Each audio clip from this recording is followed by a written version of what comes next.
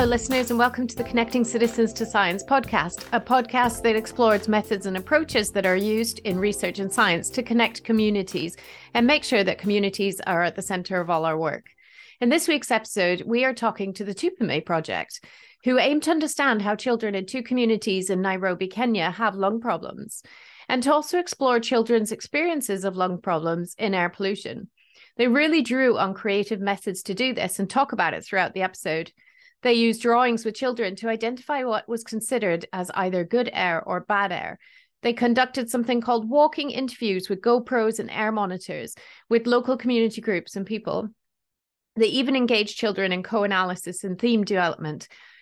They talk about how videos, comics, graffiti was used to communicate findings back to communities and by communities, and how policymakers will also be engaged using these creative methods as a source of advocacy. Finally, we hear how all of this contributed to understanding the priorities and needs of communities from communities themselves. Enjoy the episode. Hello, listeners, and welcome to the Connecting Citizens to Science podcast. In this week's episode, we will be hearing about lung diseases, asthma, and chronic obstructive pulmonary disease, or COPD. And we will be hearing specifically about a project in Kenya that worked with children as a community of interest. So first of all, let's meet our three guests. Sarah West, welcome to the podcast. Hi, Kim. Thanks for having me. I'm Sarah. I'm director of the Stockholm Environment Institute, which is at the University of York. And today it's very frosty. I am Fred Dorina. I work at the Kenya Medical Research Institute as a research scientist. I was the project manager for the Tupame study. Hi, I'm Graham Devereux. I work at the Liverpool School of Tropical Medicine. I'm a chest doctor by trade, and I have a research interest in how early life and the environment influences whether children get asthma and adults get COPD. Wonderful. Thank you very much. Let's meet our co-host. As always, I have a wonderful new co-host with me, Helen Meme. Welcome to the podcast. Tell us a bit about yourself and also introduce this wonderful project we're going to be hearing about today. Hello, everyone. My name is Helen Meme. I work for the Kenya Medical Research Institute as a chief research officer. My business is to carry out research in human health. And this particular study is a study that we carried out to assess the burden of chronic non-communicable lung diseases in children in Kenya, in Nairobi, Kenya, into neighboring communities, and yet diverse in a number of ways, in the sense that one of them is an informal settlement, while the other one is a formal settlement. We embarked on a journey to find out what the burden of chronic lung diseases is in these two communities, and to assess what the risk factors could be that actually drive the non-communicable lung diseases in this community.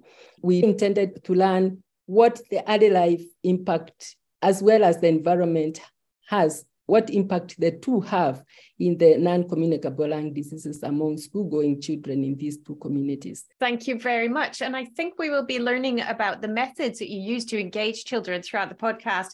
But before we do that, you said you chose two study sites. Could you just paint us a picture of those two study sites? The informal settlement is basically what we commonly refer to as slums. And this population, I would say, lacks basic amenities, such as, sanitation, and as well as the proper housing. These are areas where people live and actually are associated with the people on the low earning side of the population. Then in comparison to this, we had a more affluent neighborhood, which is planned with all social amenities, so to speak, and mainly occupied by middle income earners, as compared to the low income earners that we find in the slum community. So that is the context in which we looked at the children living in these two different communities. That sounds great. So the comparison for you in this project is really important by the sound of it. Well, I will let you engage with our guests. Let's hear more about it. Thank you very much. I will request our first guest, Professor Graham, to highlight how we came to where we are in terms of the conception of the idea that, we went ahead to make a successful study, and give us the background and little what it entailed. Hi, I started at the Liverpool School of Tropical Medicine in 2018, and within a couple of weeks, I was sent out to Durban to a conference And I was told to meet up with Helen. She and I met up in a hotel one evening before dinner. And we basically came up with this idea of doing a comparison study. This is what I've done in the past, is comparison studies. And we could also build on the work from Sarah with her work with the communities in Mukuru. So the whole idea of this is we're looking at children because we know in Africa there's a huge COPD burden in adults. We know that most of the factors that are increasing risk of COPD are established during childhood. That's why we wanted to look at children. We want to see whether their lung disease patterns are the same as what we've seen in adults. We wanted to do the comparison because nobody's ever looked at a study of a slum before to see whether the kids in a slum have got more asthma. People have said, oh, yes, there is, but they've not actually done the study. So this was the first study to actually look and see whether children in a slum have more asthma. It's the first ever study to have done this. And then Helen told me that the ladies in Kenya have something called a children's health card, which has got all these numbers from when their kids were babies, so their birth weight, what they weighed in the first year of life. This was like gold dust to me because these are sort of studies we've been doing in the UK, looking at, all these records where kids get asthma and COPD and later in life. I just took this with both hands and we said, great, let's get all the women who take part in the study to bring their child's health card in. We could actually look to see what the babies were like at birth, influence whether they get asthma later in life. Thank you very much, Bram. Now that we know a little where it all started, I think it's important that now we get Fred to tell us how the field was on the ground and how the preparations were made and what challenges, he anticipated and how he circumvented those problems. Fred, please. The Tupumua study is quite a unique study. I don't know when they were sitting to think about this study, why they had put so many octopus tentacles in it. We had a social arm, we had a sensitization arm, we had a clinical arm, we had exposure arm, which all of them had to be done at the same time. When we look at the different arms, we had to do 200 homes for exposure. We had to do around 40 walking interviews. It was really something which really required a lot of coordination. After getting all those permissions, we started the consenting process. Anyway, before that, we had to do elaborate sensitization. An octopus, what a great analogy. I've definitely worked on programs that have felt that way too. And I think when we work in multidisciplinary settings, it's often what it looks like in practice as well. So can you tell me a little bit more? What did the sensitization arm look like in practice? There was an elaborate sensitization whereby the whole community had to be made aware of the study. We brought the community to give their views again to the proposal as was how it was going to be implemented. And the sensitization involved the community members going into their own community and neighborhoods, tell the community about the study. When the children now came to school, they had some idea of how the study is going to be carried out. And here they were asked to go and tell their parents that there was this study with the information sheets. And then with the information sheets, the parents gave consent. The sensitization team came to the schools, did their drama so that the children can really understand what was ahead of them. After the consents were gotten, the assents were gotten from the children, then the real activity started. The real activities were the clinical activities. And here, the children had to undergo several activities, like they had a questionnaire which they had to answer questions to before they were seen to be eligible. Then they did some spirometry testing, which was to measure their lung function. Thereafter, they became now the ambassadors for the study. This really helped making the study a success. The study to the community was the air quality measurement arm. This air quality measurement arm was actually carried out by field workers from these different communities. Field workers had to go get the randomly selected families in the project, and then go visit them in their homes, explain to them, and put the gadgets in their homes to measure the air quality measurements. So at homes, the families were actually a little bit curious on the gadgets, because the gadgets were shaped like a fuel filter for the cars. The other component was for the walk-in interviews, whereby the field workers carried these air quality measurement tools. And also these people are wearing a camera in front of them to actually map roads which the children were taking. So with the good sensitization practice, that the community really accepted this project. Thank you, Fred. I would request Sarah maybe to give her input into what Fred has just discussed, and emphasize a little bit more on how the children were safeguarded. My role in the project was leading on the qualitative side of the project, and there were three main elements to that. The first was story making with the children. So as Fred described, there was this kind of long sensitization process. We had amazing community sensitization champions who went in and they developed a song and they developed a mural and they all had like brightly colored t-shirts. It was really fantastic. It meant that the children were aware about it, and then it was much easier to consent the parents as part of that process to take part in the study and then get assent from the children.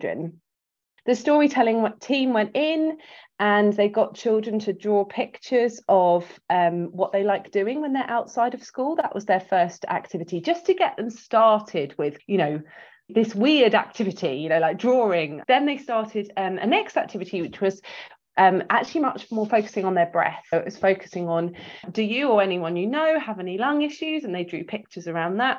Then they also drew pictures around what they saw on their way to school.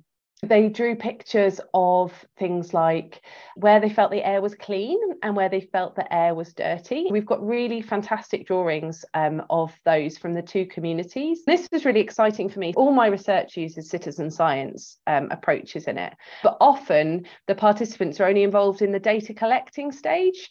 But this was where the school children were actually analysing the data as well. We did an exercise where we got them to start coding the drawings that they'd done as a group. What could they see in those drawings? When they were drawing clean air pictures, what sort of things did they show?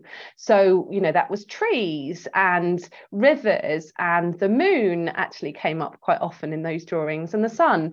As the clean air, when they were drawing the dirty air, the children decided that actually the types of categories that they wanted, how they wanted to categorize those, was actually a lot around smoke. So that was the most common theme in the drawings, and smoke coming from rubbish burning, smoke coming from cooking, smoke coming from people smoking, and also from vehicles. And the third element, as Fred described, was these walking interviews, which is where we got people to walk around with a GoPro camera on them, as well as an air pollution monitor. And they took our researcher to somewhere where they felt they could breathe easily and somewhere where it was difficult for them to breathe. And we've got really nice videos of those two different spaces, as well as the air quality measurements from those spaces as well. In terms of safeguarding, back to your question, Helen, what we did there was we made sure that our researchers were always working in pairs, and that we had found out in advance where the clean air place was and where the dirty air place was. Thank you, Sarah. Before we move on, ethics is always an issue. Ethical issues always come up, especially when a study like this is undertaken within the community. I would request Graham to kind of put us to speed on how the ethical issues during this study were handled. This is really an issue that everybody grapples with in a big study like this. What you have to remember here is that we're essentially asking parents to give us information about their children. A lot of parents, talking about 1,000 parents from Makuru, 1,000 parents from Buruburu, we're actually asking them to give information about their children. We're asking them to get the children to do some blowing tests. These are things that the children don't have to do, but we're asking for permission to do it. Firstly, you have to go through what we call governance, which is to get permissions from Ministry of Health, Ministry of Education, ethics committees in UK, ethics committees in Kenya. That's the permissions.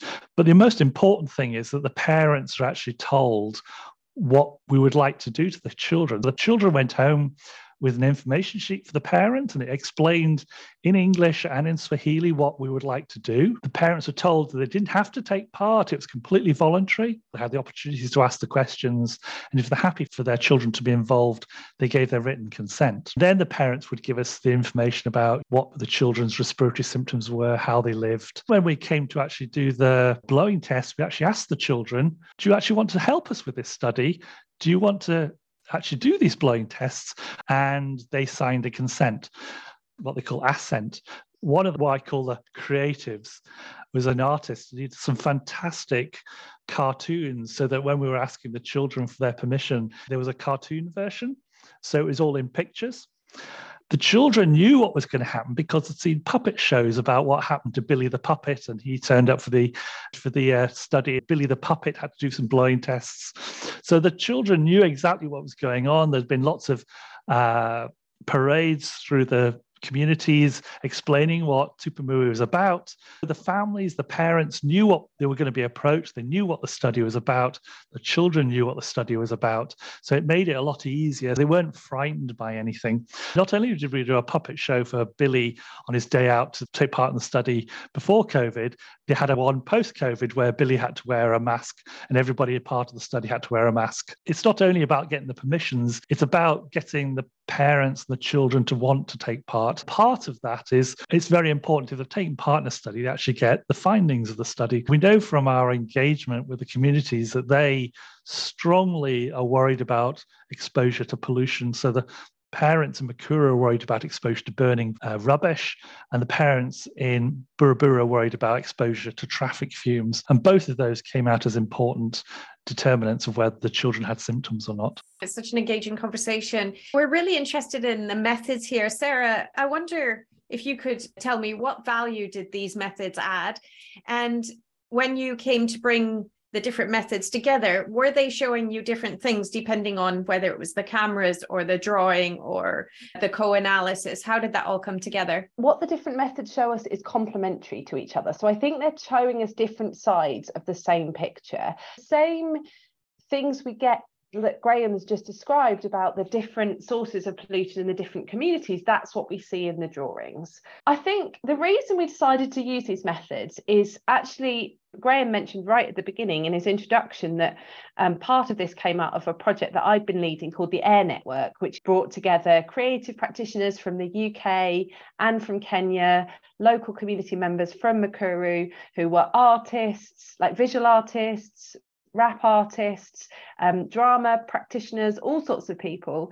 And we found that there was such enthusiasm in the community for these methods. These are the way that people in the community communicate. They don't communicate by, listening to presentations or anything like that. The murals, the graffiti and things, that is how they get the messages across. When Graham and his team approached us and said, look, do you want to get involved? We were like, yeah, absolutely. There was so much more we could do. And we really liked the idea of having the kind of academic rigor that comes from a comparison study and bringing in all of these creative methods, both as a way of uncovering people's lived experiences of air pollution in the two communities, but also as a way of disseminating, talking about the findings to the communities that we were working with.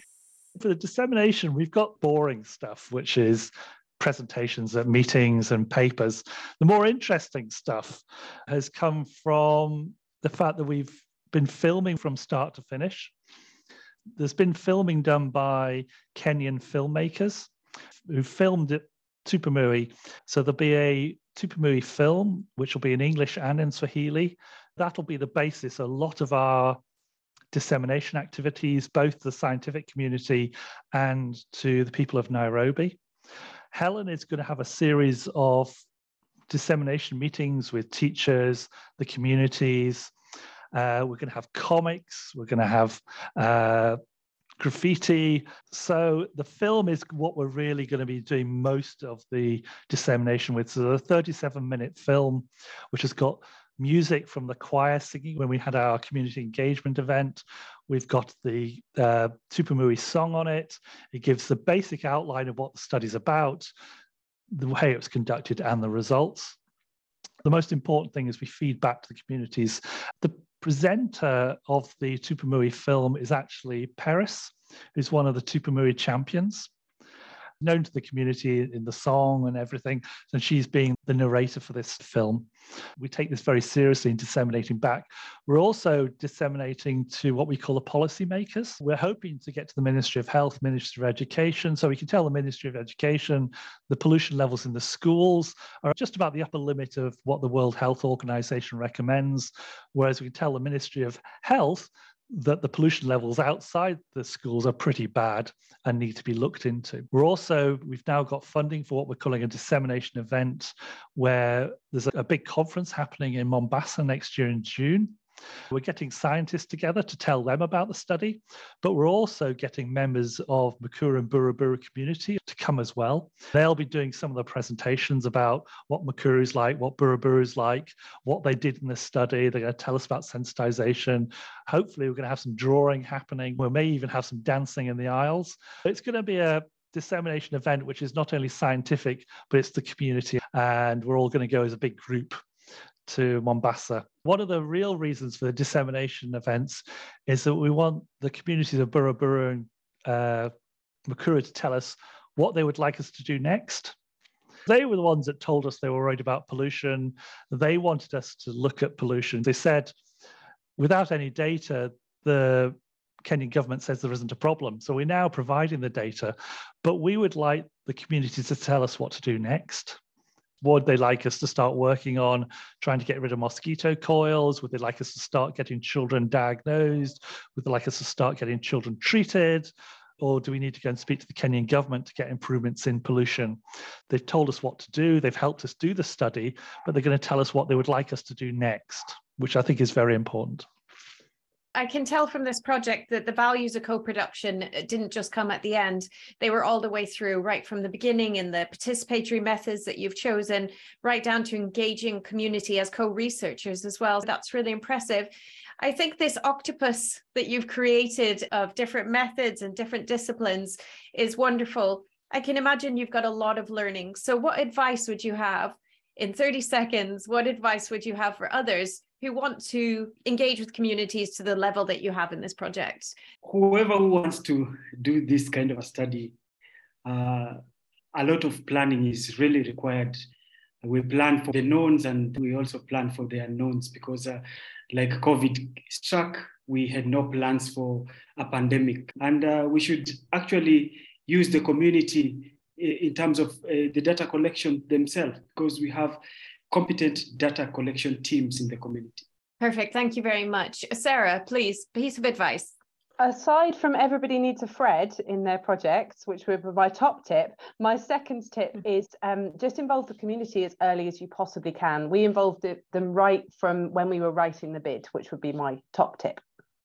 Thank you very much. Graham? I think I've got two tips. Firstly, if you've got the community on board, you can be very, very ambitious. The other thing is, I hadn't got a clue what was going on with these creatives and what they're up to. And I just let them do it. Just listen to what you're told. Thank you very much. Helen, one piece of advice to wrap us up. One thing I really learned from this study, which was very, very unique, I've had a long history of doing several studies, is that teamwork is critical. And teamwork basically means teamwork between the investigators and the community. So teamwork, and teamwork. Thank you so much. So plan for the known and the unknown, lots of teamwork, engage the community right from the start, and listen. That's a wonderful end to the podcast. Thank you so much for our guests and our wonderful co-host, and to our listeners, as always. Thank you for joining us. Please do like, rate, share, and subscribe. Without your support, we couldn't continue with this podcast. Thank you very much for listening, and stay with us for our next episode. Goodbye for now.